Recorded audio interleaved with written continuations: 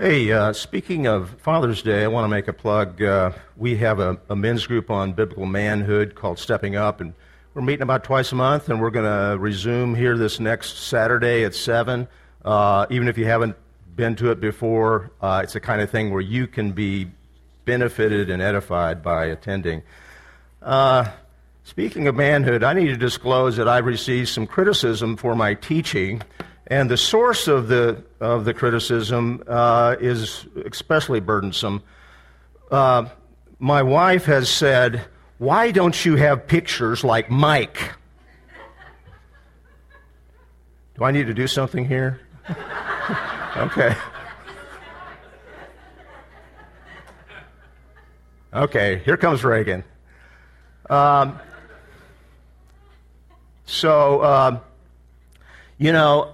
I said, well, that's just not me, or, time. I even said something like, I'm just a, just the facts, ma'am type teacher, but none of that worked, none of it worked at all. Thank you, Reagan. I've got a picture today for you, okay? This is a start. I asked Mike to help me yesterday, and he helped me figure out how to put it on the slide. That's what these things are, aren't they? And I have an artist's rendition of what it's like to be a father in the Vincent gaggle.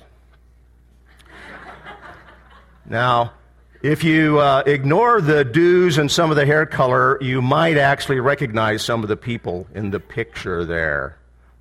All right? And I won't tell you who the artist is, but he happens to be sitting on the front row next to Christy. Okay. Father's Day is actually a perfect time to address our topic today. You see, we're in a series on the Sermon on the Mount, and in a mini-series, we're wrapping up today a mini-series on how to pray. Not as Kent says, but as Jesus instructs. And so, to review all that, the first thing that we understand is that ours is a personal, a powerful, and a loving Father. You see, it all fits the theme, okay?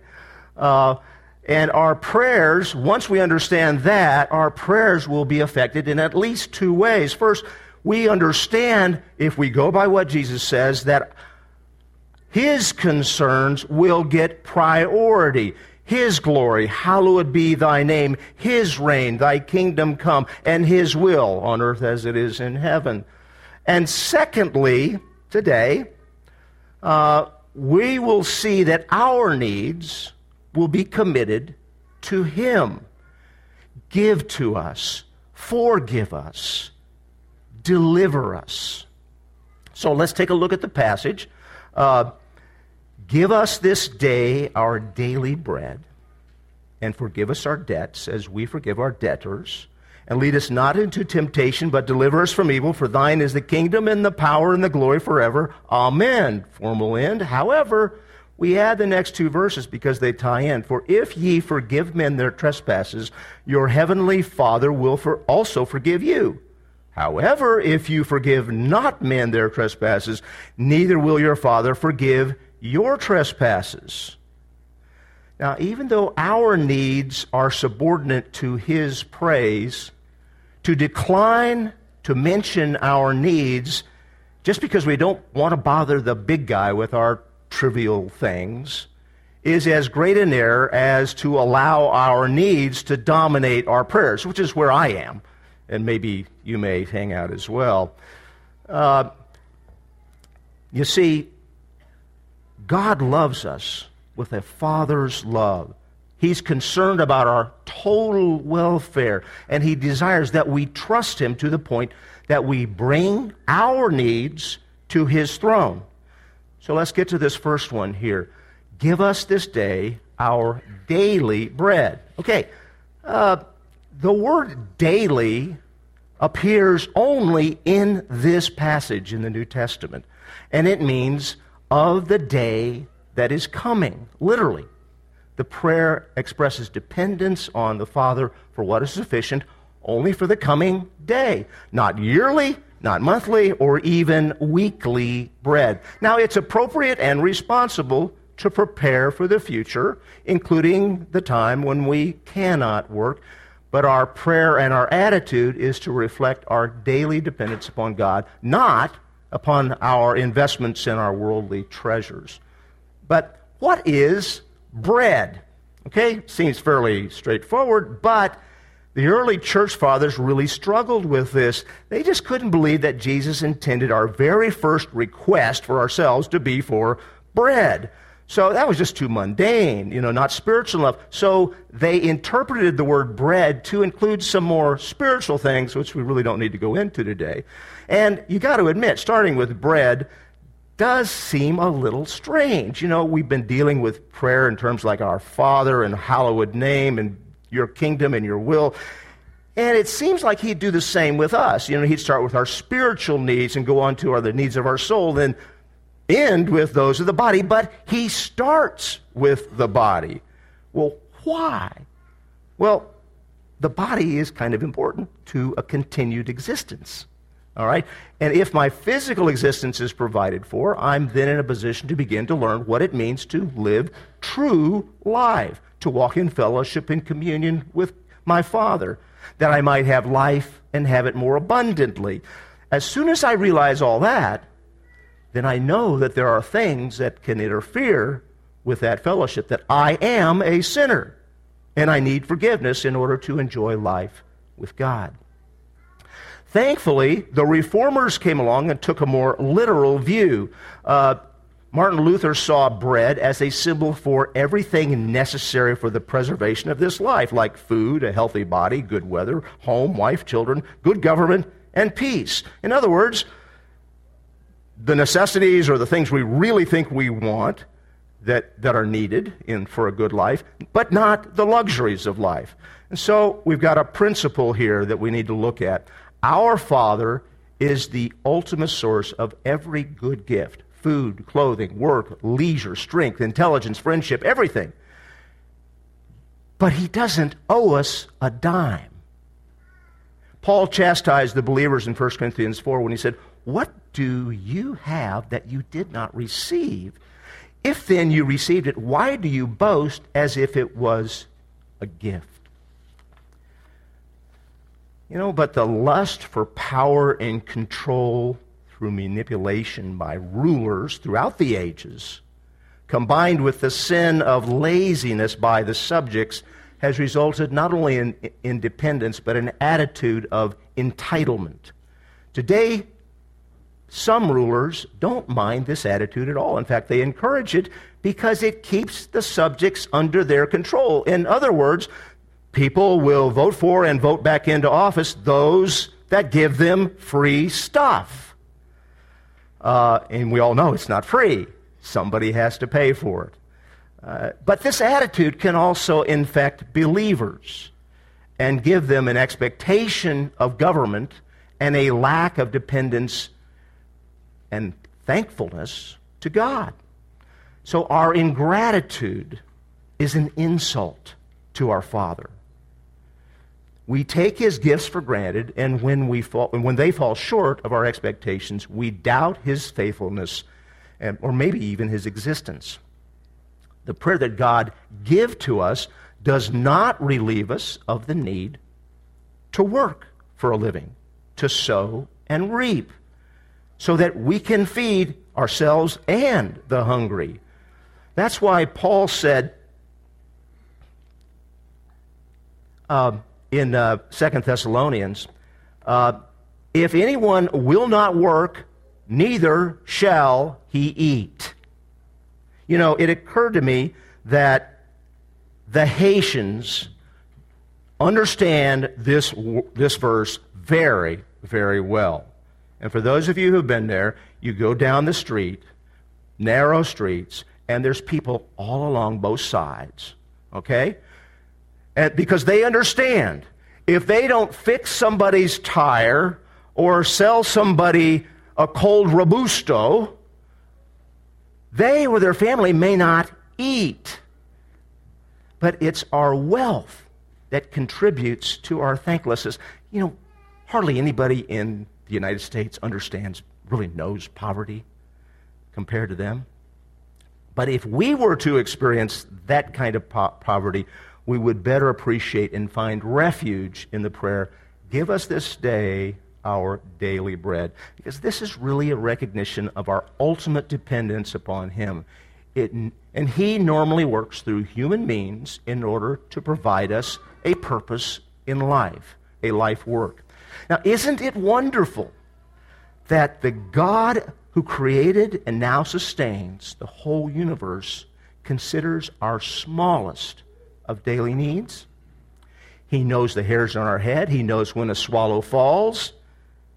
What a contrast to go from "Thy will be done on earth as it is in heaven" to "Give us this day our daily bread." Now, this is the miracle of redemption, that Jesus Christ takes puny things like you and me and links us to the Almighty God of the universe. But let me ask, does anybody here see an apparent contradiction in the passages that we've studied? Immediately before He started the Lord's Prayer, Jesus commands the disciples to avoid the vain repetition of the heathens. And then He says, "For your Father knows the things that you have need of before you ask Him." So, if He already knows, why ask? Why? Well, the fact that God does not need us to remind Him of our needs highlights the heart of the meaning of this prayer. You see, just like an earthly father, our Heavenly Father desires for us to seek Him because of the relationship, the dependence, the connection that it engenders. Let me ask you a question, okay? Does God give us all the grace that you and I will ever need? Okay? Now let me finish the question. All at once?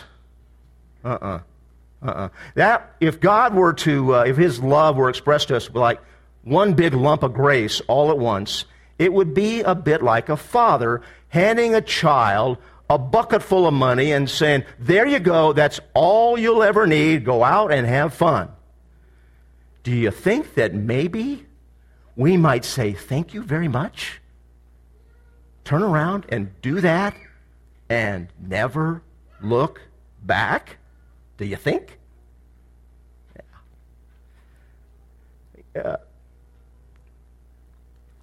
Instead, a father wants his child to come and seek His favor and express his needs, kids, not wants, but his needs over and over again. Why? Because He wants a relationship.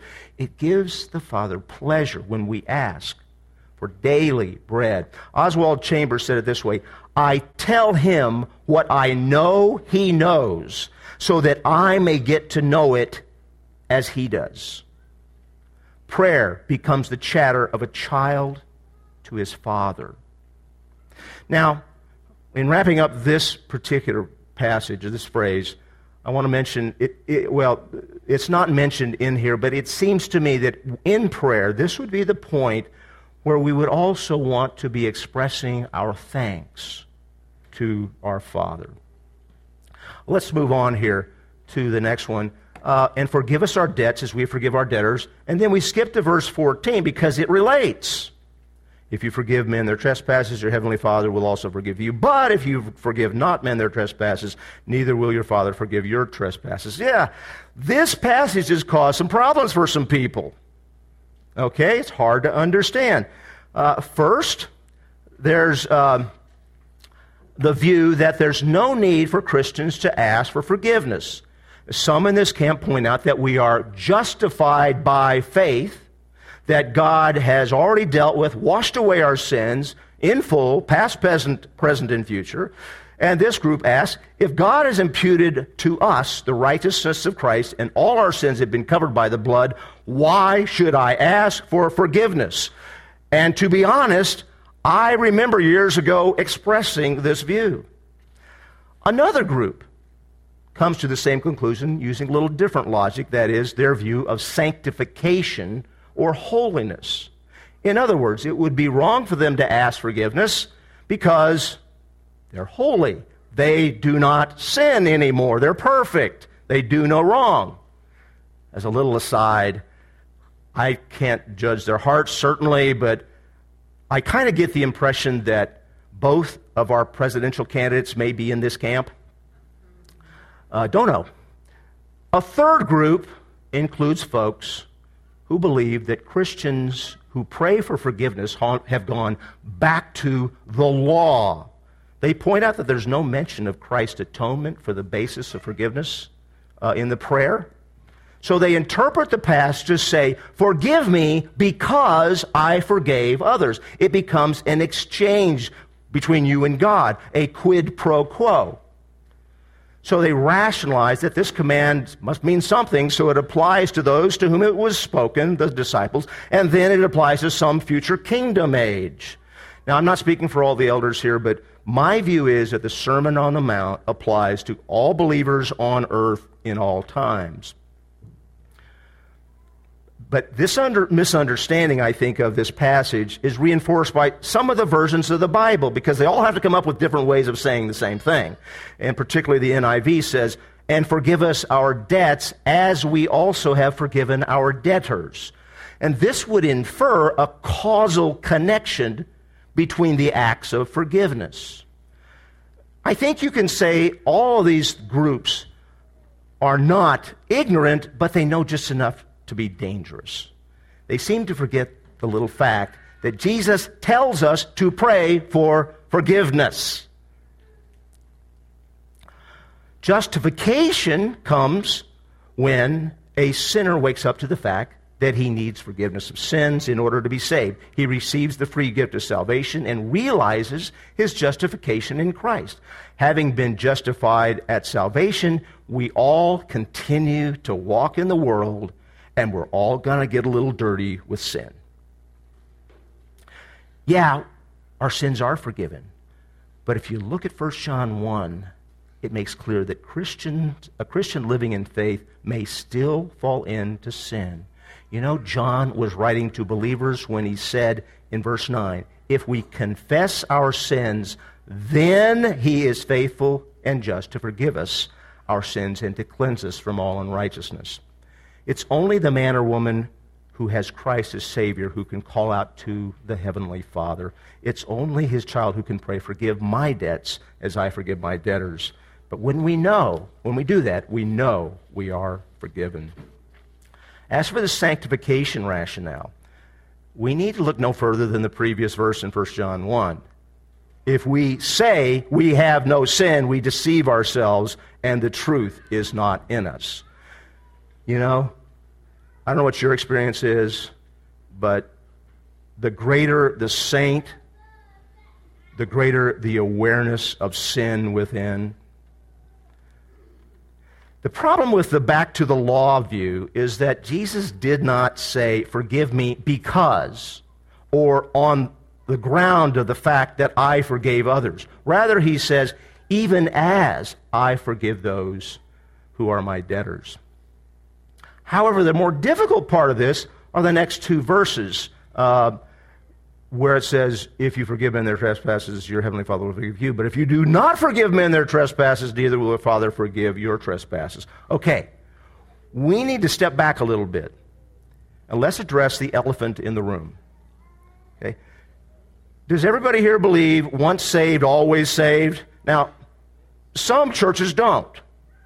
I think at Lion and Lamb we do. Okay? We believe that it's salvation, the blood of Christ, is payment for past, present, and future sin, and therefore we are all forgiven. At the same time, do we believe these same words that Jesus spoke? Okay? Let's step back a little further. Let me caution here, I'm not trying to create any doubt about anybody's salvation here, but I think this is something we need to talk about. Can a person know that he or she is saved? Absolutely. John explicitly tells us that these things have I written to you who believe on the name of the Son of God, so that you may know you have eternal life in 1 John 5. You know, we all desire to, particularly with our loved ones, to see them come to salvation. We can say to someone, if you confess with your mouth Jesus is Lord and believe in your heart that God has raised him from the dead, you will be saved. And if that person says to us, yes, I do, I agree, it's reasonable for us to rejoice with them in their salvation. However, what you and I cannot do is know in our heart what that person believes in their heart. Two different things. That's really something between God and that person. So the intent of this passage here is explained in the parable in Matthew 18, where the servant begs and receives forgiveness for a huge debt to his master, but then turns around and refuses to forgive his fellow servant of a teeny tiny debt. And then when the master finds out, the parable ends with, then his master summoned him and said to him, you wicked servant, I forgave you all that debt because you pleaded with me. And should you not have had mercy on your fellow servant as I had mercy on you? And in anger, his master delivered him to the jailers until he paid all his debt. And here's the kicker. So also my heavenly Father will do to every one of you if you do not forgive your brother from your heart. Now, it may seem subtle, but the point of the parable is not that there's a causal sequence in which Joe must forgive Ann so that in response God will forgive Joe. Rather, it's an attitude. It's the response of forgiveness out of a heart that desires to honor him. The point here is that there's no forgiveness for one who does not forgive.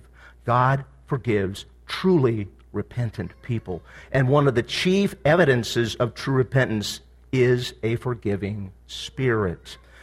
The earthly master came to see that his servant was actually a wicked servant. How did he do that? Well, the proof that we're forgiven is our forgiveness of others. An unforgiving spirit bears strong witness that a person has never repented of their own sin. The fact is that a person who holds a grudge and refuses to forgive may think he is forgiven, but these passages tell us he's wrong. So the hard saying here is that such an unforgiving person who claims to be a Christian is explicitly telling others by his bitterness and his unforgiveness that he is in fact a wicked servant, not a child of God. He's not saved. Now again, we don't know for sure, but he does. So my suggestion is, if you bear any bitterness, any grudge against anybody, deal with it quickly. The principle we get here is that the Christian who knows she is forgiven has no choice but to forgive others. She doesn't even want to withhold it. The essence of the Christian life is self-denial, taking up her cross, following Jesus, losing her life so that she might find it. You know, further, when you look at the parable of the prodigal son, it doesn't mention Christ's atonement, but it gives us a beautiful picture of God as Father. A wayward son takes his inheritance as well as his respect for his father and leaves. But then after learning his lesson, he returns in repentance, and his father freely forgives and lovingly receives him back. Just as that parable points out that great truth, so here Jesus reminds us of the need for forgiveness and assures us of the fact of that forgiveness for ourselves. Forgiveness before Christ, after Christ, and always comes only through Christ and his crucifixion. It was ordained before the foundation of the world and is implicit in all similar statements in the Bible. This is what we mean by interpreting Scripture with Scripture, the whole counsel of God. Because some of these passages are hard to understand. Here, Jesus was simply conveying the relationship of a father and a child. True repentance from the Father breaks every child. he cannot resist forgiveness of others. Now, this prayer is really not genuine unless we forgive in our hearts. Therefore, we need to be honest with ourselves and never repeat this petition without that forgiveness first.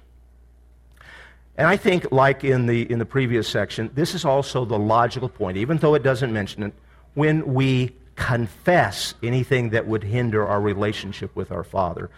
Again, the fact that he already knows our sins does not eliminate our need to come clean with him in our open relationship. God loves a broken and contrite heart. Let's move on. And lead us not into temptation, but deliver us from evil. Now, some consider this to be two separate petitions, but we're going to treat it as a negative and positive of one. Okay? To pray for God to keep us from temptation certainly makes sense.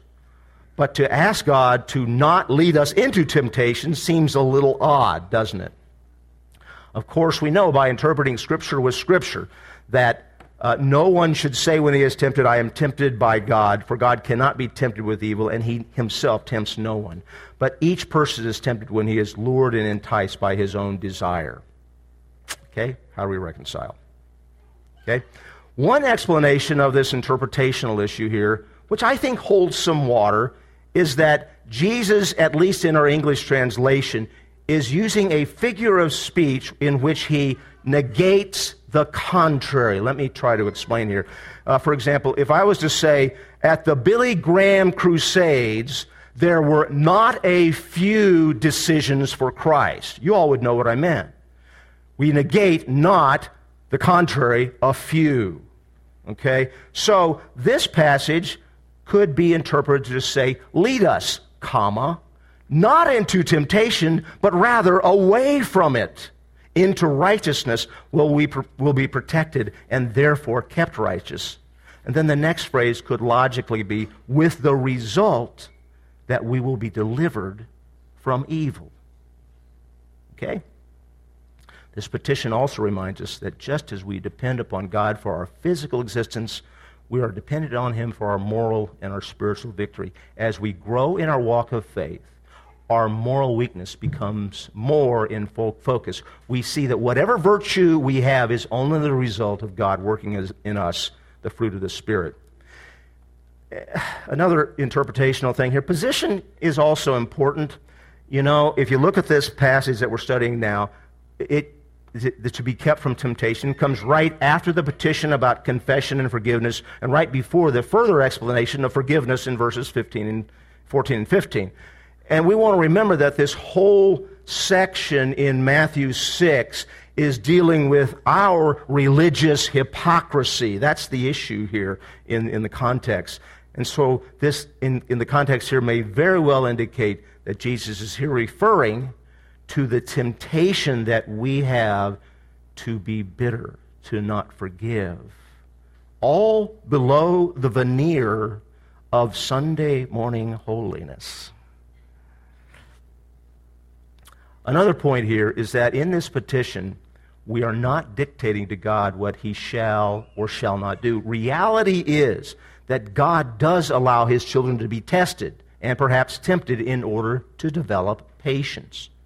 And what we experience in our life is his call, not ours. And while God will not allow us to be tempted beyond what we are able to resist, it is still appropriate to pray that we are not led into situations where we are likely to be tempted and possibly fall. In fact, Jesus told his disciples to pray that you enter not into temptation. Now, the second aspect of this petition, to be delivered from evil, this would include not just the evil of Satan, but the evil of the world and the evil of our own hearts. The reason that we ask to be kept from evil is so that our fellowship with God is never broken. Holiness by itself is not a worthy goal. Rather, our ultimate goal in life should be to have a right relationship with God, to know him, to have unfettered relationship and fellowship and communion with Him. We're to pray that nothing comes between us, nothing separates us from the love of the Father in heaven. So in summary, on this passage on how to pray, first thing we need to notice is that Jesus told us to pray. Now, this is not a study on the benefits of prayer, but it should be clear that prayer is not just a polite thing that we do before meals or putting little ones to bed. It's a part of the Christian walk, but it's so much more. It's our time of deep fellowship, communion, conversation, speaking and listening to our Father. And finally, it's commanded of every true believer. Jesus specifically taught His disciples that at all times they ought to pray and not lose heart. We just can't overemphasize how important it is to pray early and often. And Jesus said, "You do not receive because you do not ask." I highly recommend that you make prayer not a routine, but a part of your daily life, out of a desire to spend time with your Father, individually, as married couples, as a family, and as a church body. Secondly, Jesus taught us to pray this way. When we're looking at the Lord's Prayer, that's what He said. His disciples said, "Teach us to pray." He said, "Pray this way." He did not say, "Pray this prayer." Okay? This prayer is clearly the best-known example of prayer to the world, as evidenced by movies and spontaneous crowd prayers at football games and graduations and all that. You know, switching gears here a little bit, I sometimes joke in comparison to what we call high church, you know, with the big cathedrals and the liturgy and the readings and the responses and all that. I sometimes joke that, you know, Lion and Lamb is really a low church because we tend not to do those things. We tend not to want to have a lot of formality that's meaningless to the people who are doing it. However, that doesn't mean that those things are wrong or not helpful. And so today, I'd like to do that. Okay? I'm going to introduce the prayer as Jesus did, and then I'd like us all to say the Lord's Prayer in the King James, because that's the one I think we're most likely all to know. Okay? And here's the introduction. "After this manner, therefore, pray ye together. Our Father, who art in heaven, hallowed be thy name. Thy kingdom come, thy will be done on earth as it is in heaven. Give us this day our daily bread, and forgive us our debts as we forgive our debtors. And lead us not into temptation, but deliver us from evil. For thine is the kingdom and the power and the glory forever. Amen." That didn't hurt. That's a good thing. Not a thing wrong with that at all. And many of us have done that in other churches at other times. But you got to be careful, because this is not always a prayer from the heart. For some people, they're just praying it because they're told to pray. Okay? Jesus gave us the Lord's Prayer not so much to pray as an example of how we pray and how we put our needs and our requests and our praises on that skeleton. However, if you find yourself in a church like I did growing up, where you said this just about every Sunday, you may have the unintended but negative consequence of distracting and inoculating you from the true meaning and instruction of Jesus. And if anybody thinks that they have fulfilled an obligation by saying the Lord's Prayer, they have missed Jesus' intent by a mile. Again, we are said to pray in this way. So I've got a question for us. Do we? Do we really pray as Jesus instructed us? Before I started this series, I can honestly say I did not. I always get more out of this than I can possibly give to you. But I suggest to you that we more often use the Lord's Prayer as we should not. Recital in place of true prayer. And we do not use it as we should to teach us to pray as He instructs. You know, the problem that Jesus was addressing with the scribes and Pharisees was their obsession with their own image, how they looked to others. True believers should be obsessed instead with His name, His kingdom, His will, His glory. Now, the Lord's Prayer can be recited hypocritically or maybe just mechanically. But if you use it as it's intended by Jesus, it provides an alternative to both forms of false prayer. It's not wrong to pray short little prayers that don't follow this exactly. It's not wrong to say flare prayers or anything like that, simply to give thanks for things or whatever. Not at all. That's not what I'm saying. And I got to tell you, I don't know that it's really important to follow the specific order in the Lord's Prayer. I do think it's important that we first, when we start our times of intimate prayer, where we really want to connect with God, that we start with glorifying Him rather than seeking our own. We get to that, but that comes after our praise and our honor to Him. You know, I'm not sure whether this is a good idea or not, but we provided in your bulletin a little bookmark. Okay? I hope you'll take that. This is not meant for you to go home and look at it and pray down here. But if you're like me, and if you try to do this, what I found myself doing is, as I was praying, I was trying to remember the Lord's Prayer so I could figure out what to do and all that. And maybe if you've got a little outline like this that's easily accessible, maybe you'll get it after looking at this for a while. And it will become second nature to you. That's our hope anyway. So if we go down this, let's just review this whole, I think it's 4 Sunday series on how to pray specifically. The first thing that we do is we exclude all distractions. That might be the cell phone. It might be what's going on up here. We get rid of it all. Then we pause. We think, I am about to talk to my Heavenly Father. Then we pray to hallow His name, His glory, praise and adoration, His reign in the hearts of all people, His will on earth as it is in heaven. And then finally, we get to us. Our daily breads, our needs, thanks, prayer for others, confession of our own sins, and forgiveness of others, and deliverance from temptation and evil.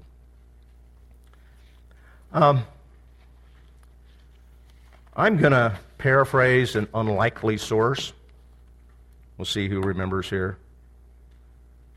When you pray, you don't always get what you want. You know, you don't always get what you want. But if you pray as Jesus instructed, sometimes you just might find you get what you need. Everybody who's rolling their eyes is an old rocker. Okay? But I think there's some truth in that. That if we pray as Jesus tells us to pray, I believe that honors Him. I believe that He will bless that. Father in heaven, You are a great and an awesome God. And we give all glory to You now. We desire that You be lifted up and that Your kingdom reign in the hearts of people all over. Lord, we pray that somehow Your will be done for us here. Father, we have many, many needs. We pray that You would provide for us what we need for the coming day. Lord, and keep us in constant communication with you. Lord, help us to remember that. Lord, we lift up our prayers for others. We know that we need to confess.